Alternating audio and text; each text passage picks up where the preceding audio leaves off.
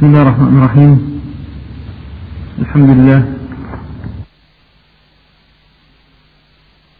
لله والصلاة والسلام على سيدنا محمد وبعد.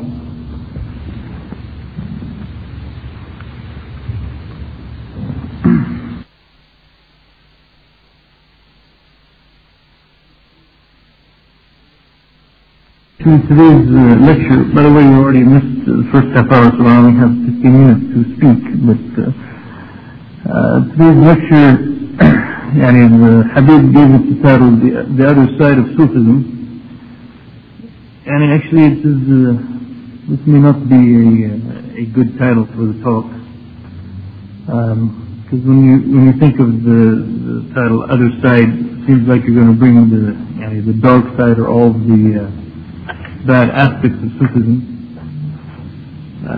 That's not my intention here. And because usually when people take that kind of talk or make that kind of talk, and even when people write, and they're really talking about one branch of Sufism or basically any specific beliefs of Sufism which are not necessarily compatible with all the Sufi groups. For example, Abdurrahman Abu Khalid's book on Sufiya, and basically he's talking about groups that believe in the concept of Wahdat al-Wujud, or monism, that everything is part and parcel of Allah subhanahu wa ta'ala. Well, most of the Sufi groups, most of the Sufi turuq, they believe in that concept. But most of the Sufis who belong to these groups, or not most of them, but many of the Sufis who belong to these groups don't realize that. Their sheikhs, if you read what their sheikhs and masters of the tariqah or Sufi group wrote, they believe in Wahdat al-Wujud. People who attend, or who call themselves Sufis, many of them are not familiar with that belief, and they think that Sufism is just a way of getting closer to Allah subhanahu wa ta'ala. So I want to discuss Sufism from this point of view, and in the basic question that we have to ask about Sufism, and the basic question actually is that the Sufi should ask himself, and it's not just a question of whether or not Sufis are inside Islam or outside of Islam, whether it is kufr or not, but the question is the way of Sufism the same way as that of the Prophet Muhammad sallallahu alaihi wasallam? This is the question that we have to put towards the Sufis. Well, when we put this question to the Sufis, then we can include the extremist Sufis, the people who believe in Wahdat al-Wujud, and we also can include the more moderate Sufis, those who don't go to that extreme, but at the same time, they have to ask themselves whether or not what they're following is correct according to the Quran and Sunnah.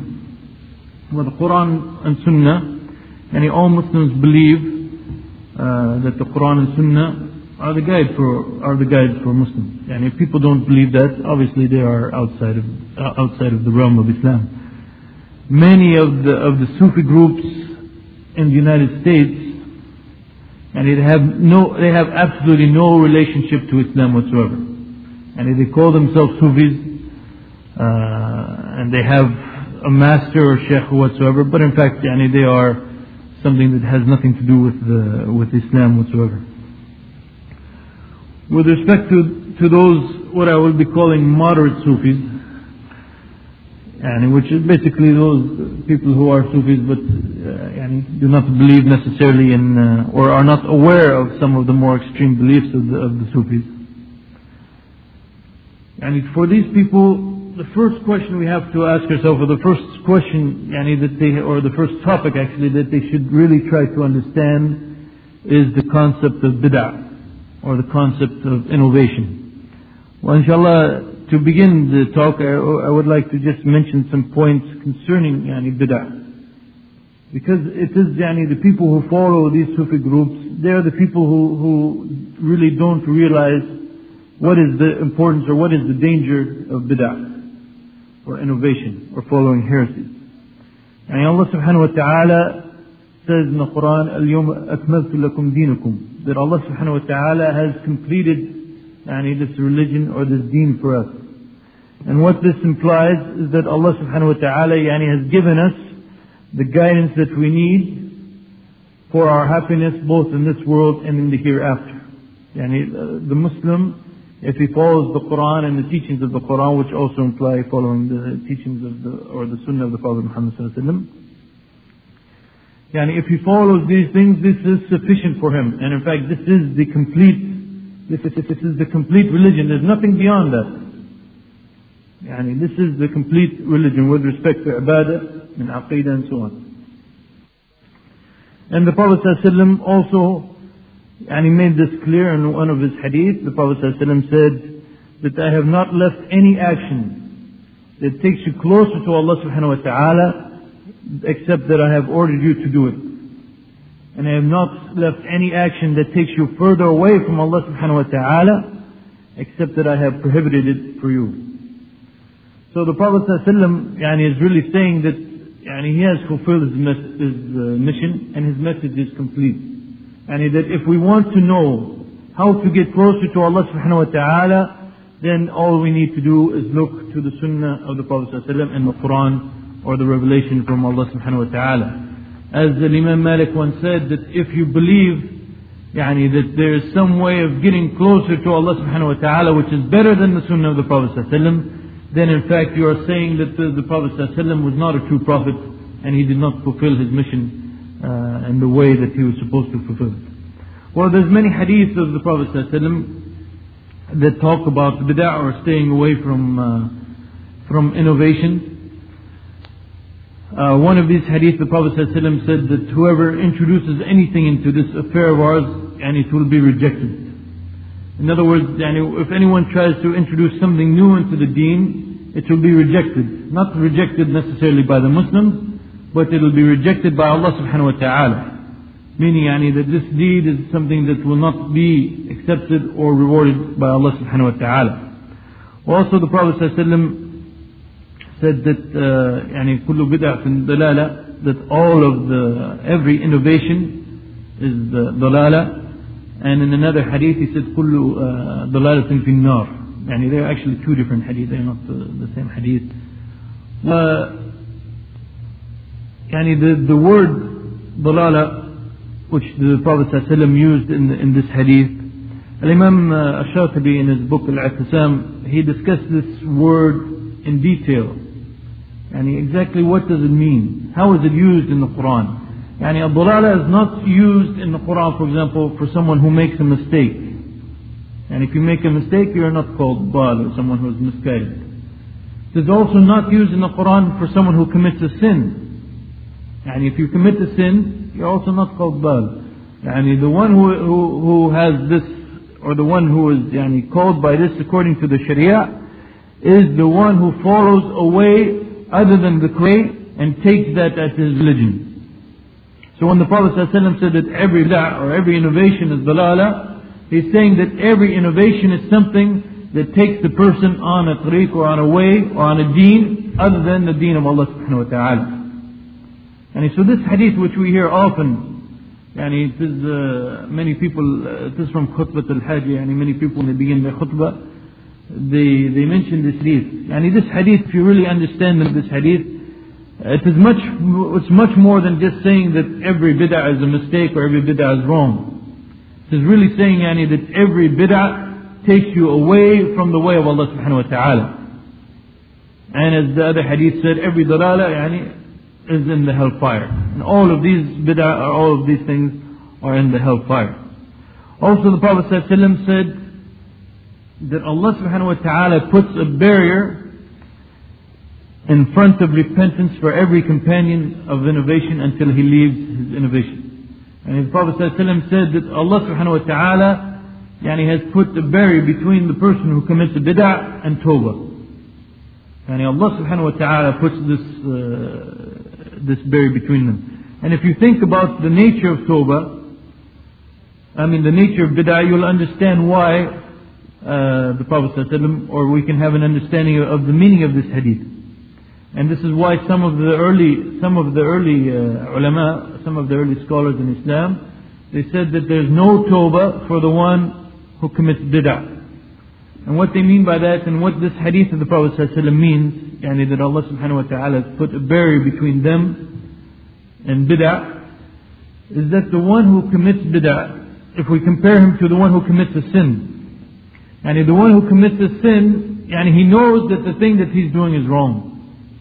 So therefore, he may someday feel like, this thing is wrong, I should stop it.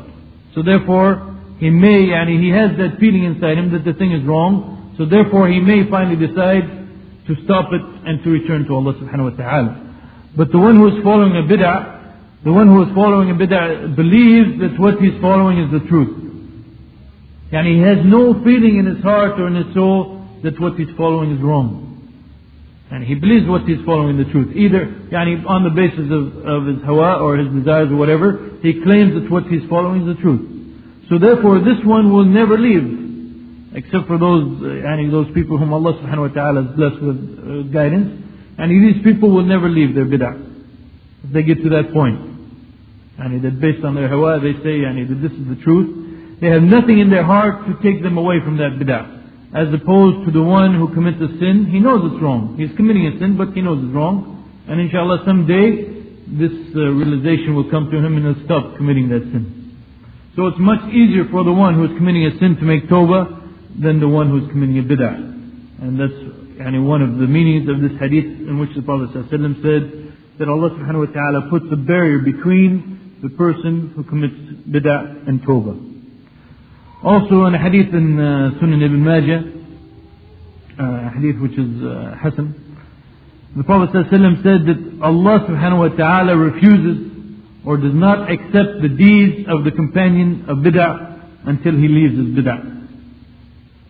The Prophet ﷺ said, in other words, the one who is committing a bid'ah, Allah subhanahu wa ta'ala does not accept his deeds until he leaves that bid'ah. In another hadith of the Prophet ﷺ, which is actually a very important hadith, which especially nowadays, also related to the modernist madhab, the Prophet ﷺ made it very clear that the way of Allah subhanahu wa ta'ala, or Sirat al-Mustaqim, is one. There's no such thing as different brands of Islam. You hear that a lot nowadays. And especially, as I said, from the modernists. They talk about different brands of Islam. They follow this Islam and this Islam, and both of them, it's okay for us and it's okay for them to follow their Islam. The Prophet ﷺ made it very clear that there's only one way to Allah subhanahu wa ta'ala. In other words, there's only one Sirat al-Mustaqim. Even if you look to the Quran, when Allah subhanahu wa ta'ala talks about an-nur wa dhulamat, Allah subhanahu wa ta'ala always uses the nur, which is singular, wa dhulamat, which is plural. And this hadith that Ibn Mas'ud narrated is that the Prophet ﷺ drew a straight line, and then he drew lines going off to the right and left of it. And he said that this straight line is the path of Allah subhanahu wa ta'ala, and these others are the paths of the shaitan. And on every one of these other paths, there are shaitan calling the people to those paths. And in another hadith, the Prophet ﷺ also gave us something related to the concept of al-wala' wal-bara'. That is, who should we support and who should we give our full loyalty and love to, and who should we be free from and innocent of.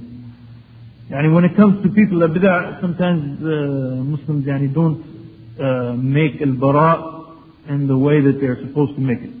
And we have, for example, someone in Boulder who's a very famous person, and he believes in wahdat al-wujud.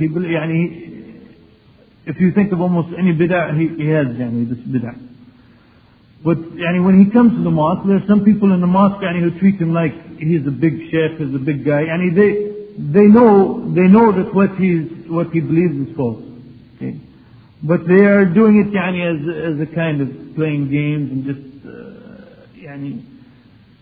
they like to hear this guy talk, they like to hear what he has to say, and so therefore they treat him like a big guy and say, Ya Dictor, Ya Sayyid, and so on. The Prophet ﷺ said that whoever innovates something, and whoever creates bid'ah, and whoever supports an innovator, even if you don't commit the bid'ah yourself, but you support the one who commits the bid'ah, then these people will have the curse of Allah and the angels and all of mankind upon them. Even if you don't have to commit the bid'ah itself, but if you know something is wrong, it is a type of munkar. It is the same thing as if someone's drinking alcohol and you support him and say, yes, this is good, and let me give you some more, and pour him another glass. Even if you don't commit the sin yourself, if you are pleased with the sin, you are as punishable for the sin as the one who does it. Similarly, with respect to bid'ah, even if you don't commit the bid'ah yourself, if you support it, then as the Prophet ﷺ said, you will be cursed by Allah subhanahu wa ta'ala and by the angels and all of mankind. So these are, when we talk to people who are Sufis, who are what we call moderate Sufis, they have to realize the importance of this concept of bid'ah. This is one of the reasons, one of their shortcomings. They don't realize this concept of bid'ah and how dangerous bid'ah is for their deen, for their dunya wal akhirah. They don't realize how dangerous bid'ah is for their own religion, for this life and for the life in the hereafter. Just to summarize some of the points that we get from the hadith and different verses in the Quran, some of them I didn't mention here.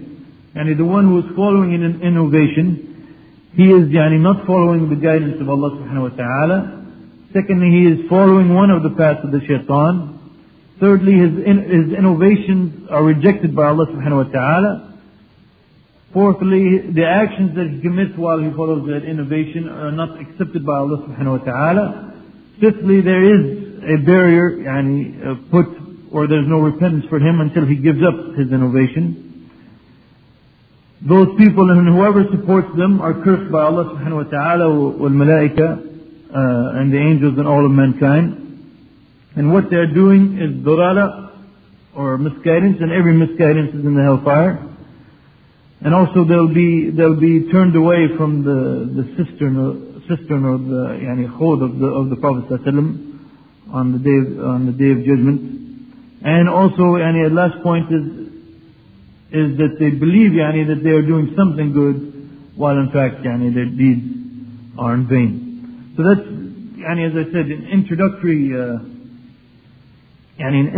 discussion. We haven't gotten really to Sufism yet, but Sufism, it doesn't matter what tariqa or what group of Sufis you're talking about. Anyone you choose, cannot them over group. It doesn't matter what tariqa or what group of Sufis you're talking about. Anyone you choose, all of them, I'll state it plainly here, all of them are from Ahl al-Bid'ah. All of them. I can bring you teachings. There's over maybe 1,000 now turuq. Algeria used to have many of them, but not that many anymore. There's lots of turuq. I cannot claim that I've studied all of them, but I've studied over probably 100 or so. And every one of them has bid'ah. Every one of them. Some of the bid'ah is kufr. It really is something that takes them out of Islam. Some of the bid'ah is not kufr. But the point is, and the point that we have to make people who are affected by Sufism realize that even if the bid'ah is not kufr, all of these principles, all of these hadith that I mentioned apply to them. Some people will say, okay, it's not kufr, so we don't have to worry about it. If we understand bid'ah, that it is dalala, and we understand these hadith of the Prophet ﷺ, we see how dangerous it is. And we have to convey this message to those unfortunate people who follow any kind of bid'ah. There's two questions, two very important questions that we can ask Sufis. The first one is, what is the goal of Sufism? They claim, when you talk with them, they claim that they are Muslims and they are trying to do, they are Sufis for specific reasons. They have a specific goal, that's why they're Sufis instead of something else. So the first question is that what is the goal or what is the purpose of Sufism? If they are from the extreme groups, which is, they said, we're not going to talk about them. If they say the goal is wahdat al-wujud or al-hulul or ittihad, these concepts which clearly go against the Quran and the Sunnah of the Prophet ﷺ, we are not concerned with them. But if the answer that you should get from most Sufis, and this is actually why supposedly Sufism was created. The goal of Sufism is tazkiyah, the purification of the person's soul. Sufism was created, and the purpose of Sufism is to purify the individual soul. And when someone becomes Sufi, in most cases he believes that he's becoming Sufi because he believes this is the way or the road to purify his soul. So the point related to this now is that are Sufis saying that there is no tazkiyah in Islam, in Ahl Sunnah, and Islam is understood by Ahl Sunnah wal Jama'ah? That if you follow the Quran and Sunnah, that there's no tazkiyah, that you will not purify your soul? Or are they claiming that yes, there is some tazkiyah if you follow the Quran and Sunnah, but if you follow the way of the Sufis, this is a better way to make tazkiyah or self-purification? This second answer, which you'll hear a lot, is that many Sufis, they'll say, okay, following the Quran and Sunnah is fine, or following the way of the people who are known as Ahl Sunnah wal Jama'ah is fine, but they'll say at the same time that our way is better. Well, this is very dangerous, obviously. In fact, this is actually a type of kufr, although they may not realize it. If you feel that, if anyone believes that there is any guidance or any way of getting closer to Allah subhanahu wa ta'ala that is better than what Allah subhanahu wa ta'ala himself revealed in the Quran and the Sunnah, this is kufr. So if they're saying that their way of tazkiyah is better than that of the Prophet ﷺ, this is clear kufr. But also it may be just because of ignorance on their part. They don't realize that what the Prophet ﷺ brought, the Prophet ﷺ did not just bring Sharia or laws, but also the Prophet ﷺ, or the main thing that the Prophet ﷺ brought, is he showed us how to get closer to Allah subhanahu wa ta'ala, how to earn the love of Allah subhanahu wa ta'ala. It was the Prophet ﷺ who showed us how to purify ourselves in the way that Allah subhanahu wa ta'ala loves. And this is why Allah subhanahu wa ta'ala says in the Quran, لَقَدْ كَانَ لَكُمْ فِي رَسُولِ اللَّهِ أُسْوَةٌ حَسَنَةٌ, that you have in the Messenger of Allah the best example. Also Allah subhanahu wa ta'ala tells the Prophet Muhammad sallallahu alayhi wa sallam, قُلْ إِن كُنْتُمْ تُحِبُّونَ اللَّهَ فَاتَّبِعُونِي يُحْبِبْكُمُ اللَّهُ وَيَغْفِرْ لَكُمْ ذُنُوبَكُمْ.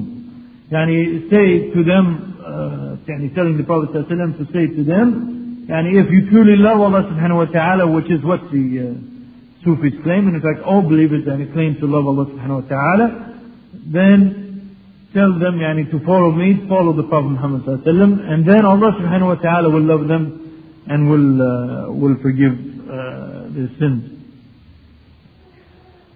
All of these point out to the fact that the real tazkiyah, the real self-purification, the real way of getting closer to Allah subhanahu wa ta'ala, again, is only one. It is that as explained in the Quran or Sunnah. And if anyone follows any other way of tazkiyah, then in fact, he's following one of the paths of the shaitan. But unfortunately, in the history of Islam, if you study the history of Islam, there's many important things that occurred in the history of Islam. Unfortunately, many books of history, they usually talk about what happened to the government and there was this battle and this struggle and so forth. But and if you look at the history of Islam, something very dangerous for the Muslim Ummah occurred. And that is that these different topics of aqidah and fiqh and tazkiyah fell into the hands of different people.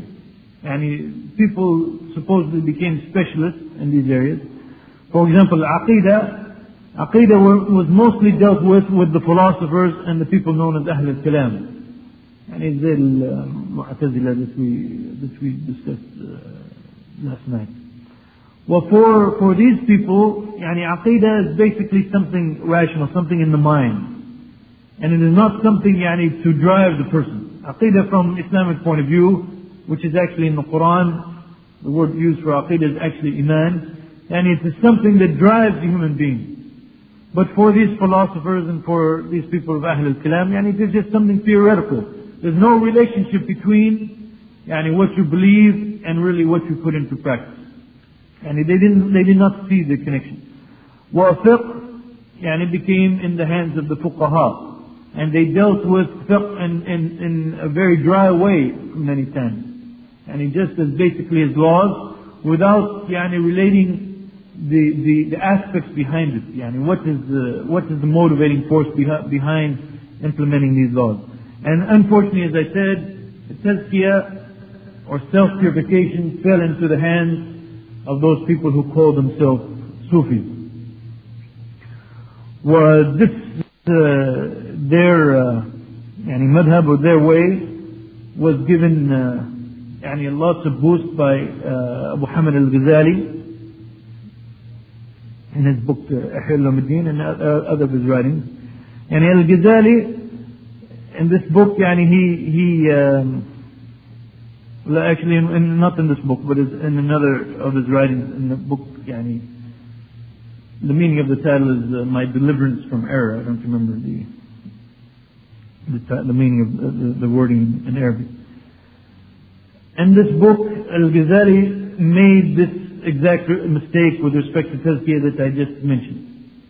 That there is some way of tazkiyah better than that of the Prophet Muhammad sallallahu alaihi wasallam. He wrote in that book, talking about his life, he said, I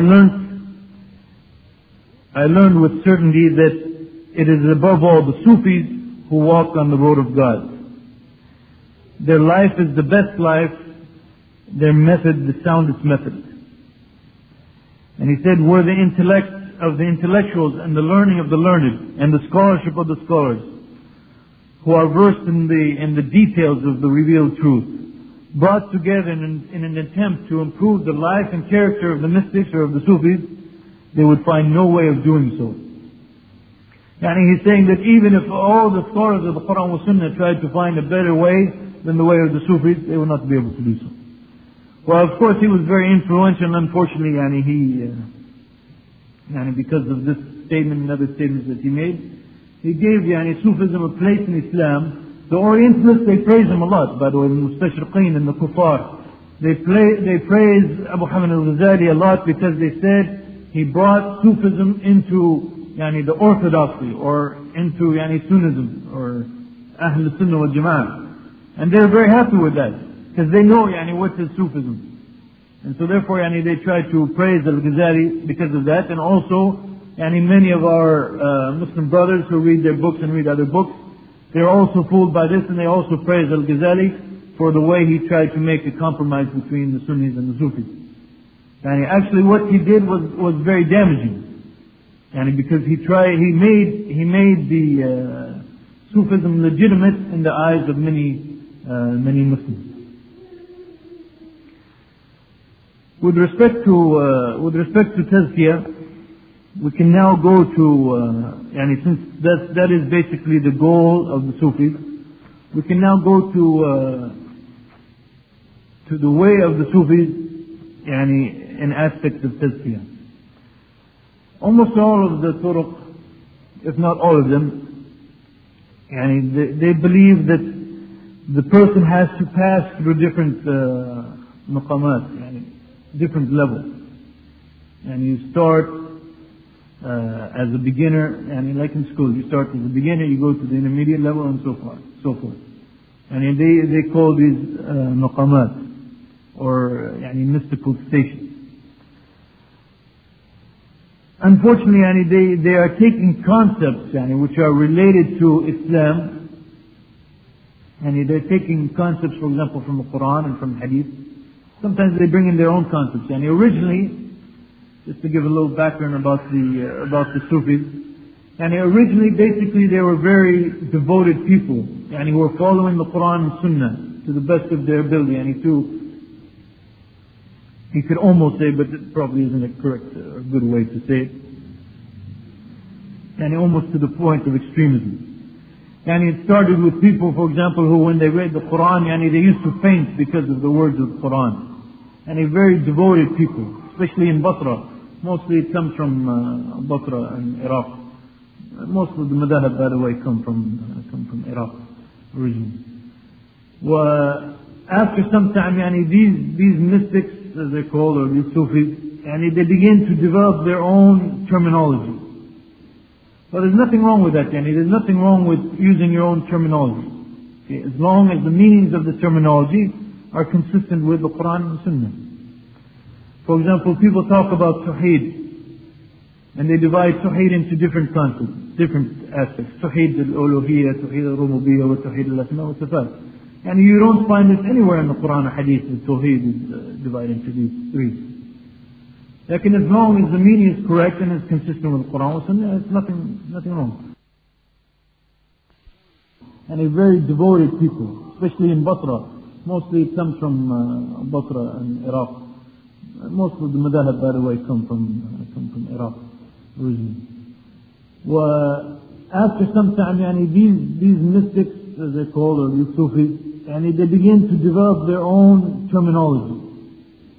But there's nothing wrong with that, there's nothing wrong with using your own terminology. Okay? As long as the meanings of the terminology are consistent with the Quran and Sunnah.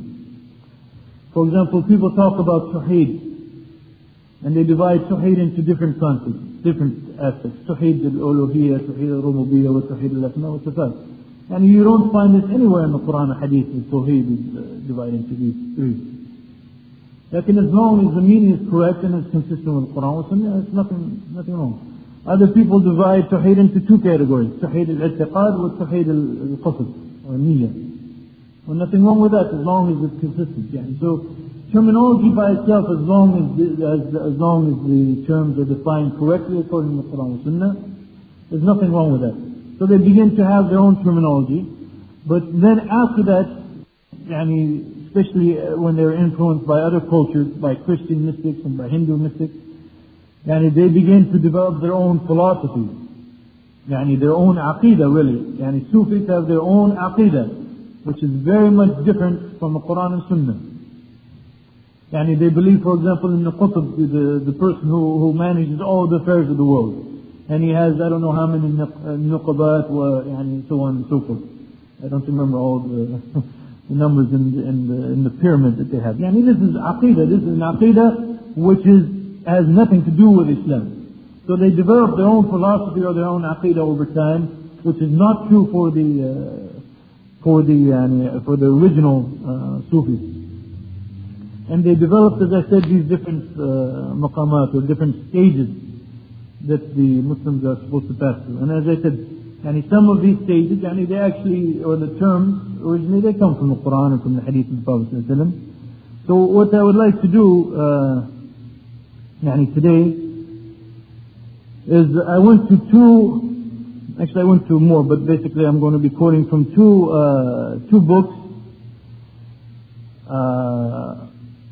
of the Sufis, which are considered very moderate Sufis. One is the book by Al-Kalabadi on the madhab of the Sufis, or the doctrine of the Sufis. And the other is by a person by the name of Ali ibn Uthman al-Hujwiri. And this book is called Kashf al-Mahjub. This is one of the most important books in Sufism. Almost every tariqah today, you'll find them quoting this book in Sheikh Ali ibn Uthman. And I will just discuss some of the, we don't have that much time left, but I'll just discuss some of the concepts. What do the Sufis say about these concepts, and what is the actual position from the Quran and Sunnah from these concepts. And we'll see that there is tazkiyah, or there is a way of self-purification from the Quran and Sunnah, and that way is much purer and much, of course, obviously, because it's from Allah subhanahu wa ta'ala, much greater and much more beneficial than the way of the Sufis. The maqamat that they discuss include, for example, sabr, wa rida, wal hab, others, wa tawakkul. And for the Sufis, these are stages that you have to go through. For Ahl Sunnah wal Jama'ah, these concepts of having patience or trust in Allah subhanahu wa ta'ala and love for Allah subhanahu wa ta'ala, these are not stages that you go from one to the other. But these are characteristics that every Muslim should possess. These are characteristics that every believer should possess. Every believer should have tawakkul or trust in Allah subhanahu wa ta'ala, and have sabr, and have rida for what Allah subhanahu wa ta'ala has willed, and so forth. But for the Sufis, they are stages, as Al-Hujuri wrote in Kashf al-Mahjub. He said, it is not permissible that any person should quit his station without fulfilling the obligations thereof. Thus the first station is tawbah, or repentance. Then comes conversion, or inabah. Then renunciation, zuhd. And then trust in God, tawakkul, and so on. It is not permissible that anyone should pretend to conversion without repentance, or to renunciation without conversion, or to trust in God without renunciation. And what they're saying is that you have tawbah, but then you have inabah, but then you have zuhd, but then you have tawakkul. And you cannot have tawakkul if you don't have zuhd first. They said, هذا لا يجوز. You have to go through these stages. While from the point of view of Ahl Sunnah wal Jama'ah, we should have all of these characteristics at one time. We should make tawbah, we should have zuhd, we should have tawakkul. Sometimes we may not be perfect in these things, but all of these characteristics we should have. Even if we don't make tawbah concerning something, we should still have tawakkul in Allah subhanahu wa ta'ala. Why, if we didn't make tawbah in something, should we make the mistake of not having tawakkul on Allah subhanahu wa ta'ala? With respect to tawbah, for example, and you see that their concepts, many times their concepts really have nothing, they take the Islamic concept, they take the word from the Quran, but the way they explain it has nothing to do with the Kitab or Sunnah. With respect to tawbah, for example, Al-Hujuri in Kashf al-Mahjub, he says that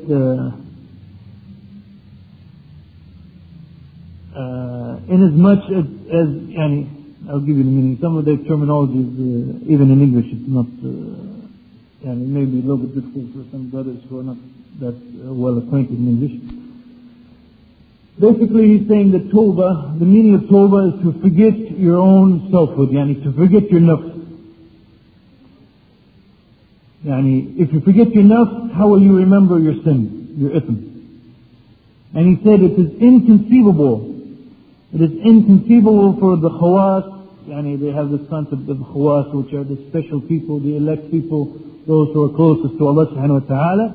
It is inconceivable for the khawas, or it is impossible for the khawas to make tawbah.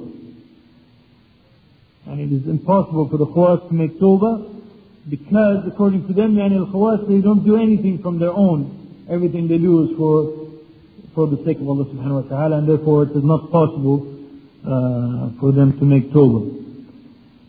And he said that he quotes one of the early Sufis saying that Abu Haddad is the name. He says, man has no part in repentance, because repentance is from God to man and not from man to God. So what he's saying is that tawbah is not something the human being does. It comes from God. And you cannot make tawbah. It's just something, it is a gift from Allah subhanahu wa ta'ala, ni'mah. And even this statement actually contradicts what they're saying. They're saying that there's a stage you have to pass through that you make tawbah, and then they say that there is no There is no way to make tawbah actually. Mankind cannot make tawbah.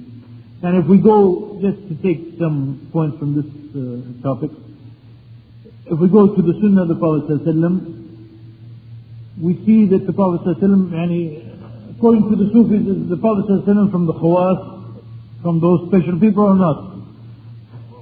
And I guess they first have to answer that question. And if he's not from the Khawas, this means they have people much better than the Prophet ﷺ, which is again kufr. If he's from the Khawas, then he should not be making tawbah. Lakin we know that the Prophet ﷺ used to ask Allah subhanahu wa ta'ala for forgiveness. As the Prophet ﷺ said 70 times a day, and that hadith says 90 times a day. Or even Allah subhanahu wa ta'ala orders him in the Quran, after the victory has come to him, Allah subhanahu wa ta'ala says, إِذَا جَاءَ نَصْرُ اللَّهِ وَالْفَتْحُ وَرَيْتَ النَّاسَ يَدْخُلُونَ فِي الدِّينِ اللَّهِ أَفْوَاجًا فَسَبِّحْ بِحَمْدِ رَبِّكَ وَاسْتَغْفِرْهُ إِنَّهُ كَانَ تَوَّابًا.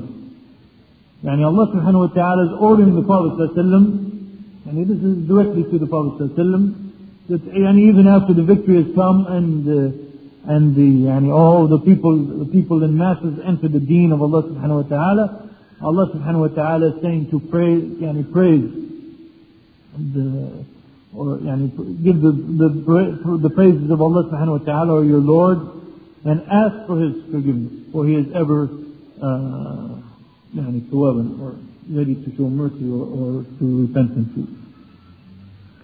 This small point right there shows that there's no such thing as al-khawas, that you reach a certain stage.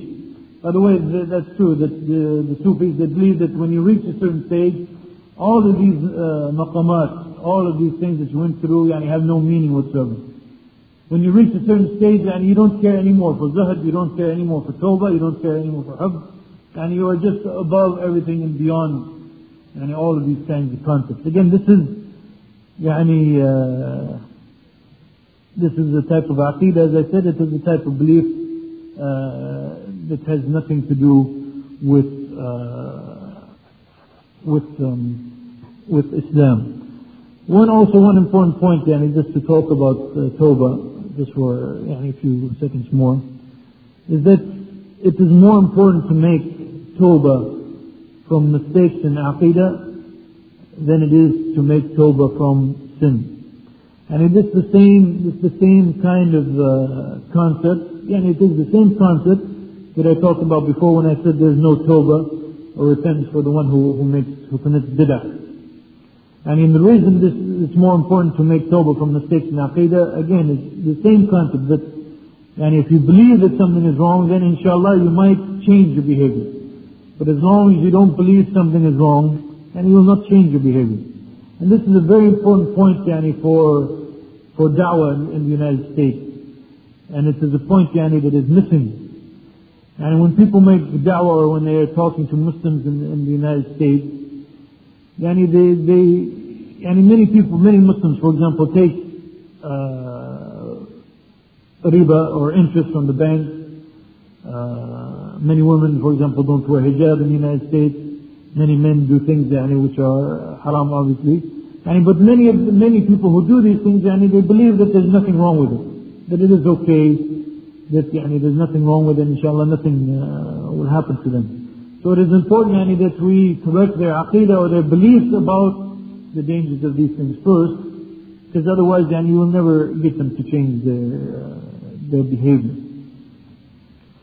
With respect to al-mahabba or love, again in Kashf al-Mahjub, their concept, this is their concept of al-mahabba, and you can again see if it has any relationship to the Quran wa Sunnah. Al-Hujwari is quoting Al-Qushayri, which is Risalat Al-Qushayri, also is one of their most important books. Basically he's saying is that love is the effacement of the lover's attributes and the establishment of the beloved's essence. That in order to love Allah subhanahu wa ta'ala, you lose all of your attributes. And then finally, at the end of this quote, he says that thus in love for his friend, and in love for the beloved of Allah subhanahu wa ta'ala, the person becomes an enemy to himself. Basically this is close to their concept of al-fana. That the only way you can love Allah subhanahu wa ta'ala is to become an enemy to yourself, to give up all of your attributes and so on. Well, this sounds very nice, by the way. That's the problem with Sufism. Some of the things, when you listen to it, and especially if you're not familiar with the Quran or Sunnah, it sounds interesting. They have some very interesting writings, at least, to say the least. But if you compare, what he's saying, from the Quran with Sunnah, if you ask, for example, did the Prophet ﷺ love Allah subhanahu wa ta'ala? And he did the Prophet ﷺ love Allah subhanahu wa ta'ala? Again, these questions are always, if they answered one way, they're a kafir. If they say no, the Prophet ﷺ did love Allah subhanahu wa ta'ala, why?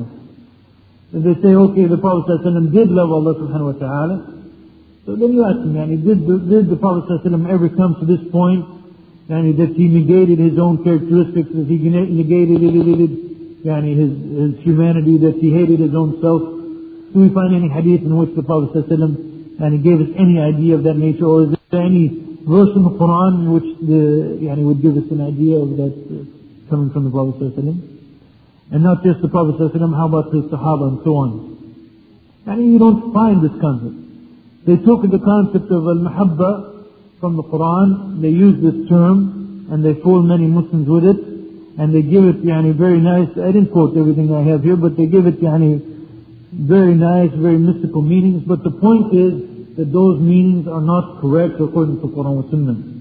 And if we want to purify ourselves, we don't purify ourselves with this kind of nonsense, but we have to purify ourselves according to the way of the Quran and Sunnah.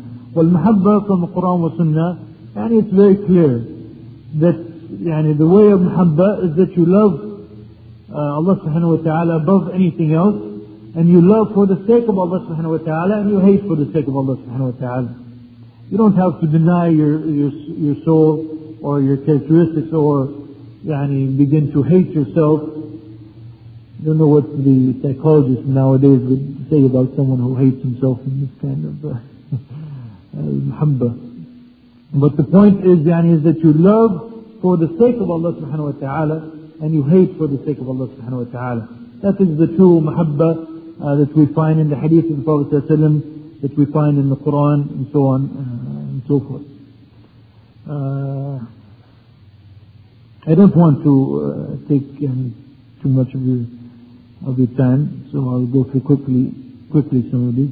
Also, tawakkul. If you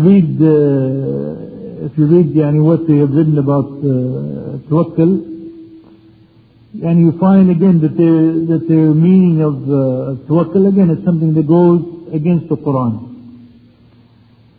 Al-Kalabadi, in his work on the doctrine of the Sufis, he stated that one of the great Sufis said that Allah subhanahu wa ta'ala has knowledge of everything that will occur, and nothing will occur without His permission and without His creating the deed.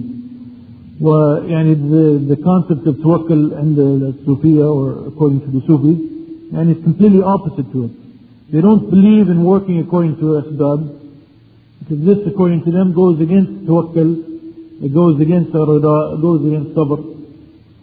While the Prophet ﷺ said in the hadith that the strong believer is better and more beloved to Allah than the weak believer, and in both of them is good.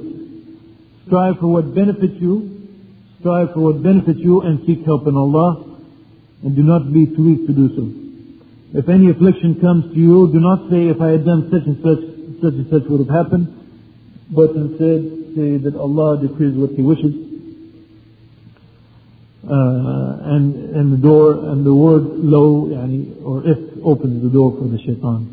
So this hadith of the Prophet ﷺ is telling us that we have to do those things that we think will benefit us. And we have to follow the asbab. And again, this is one of the aspects that the Sufis are missing in their concept of tawakkul. Actually, their concept of tawakkul wa rida wa sabr, immediately or completely denies any aspect of amr bil ma'ruf wa nahy anil munkar, ordering good and eradicating evil. Allah subhanahu wa ta'ala tells us in the Quran يعني كنتم خير أمة أخرجت للناس تأمرون بالمعروف وتنهون عن المنكر وتؤمنون بالله.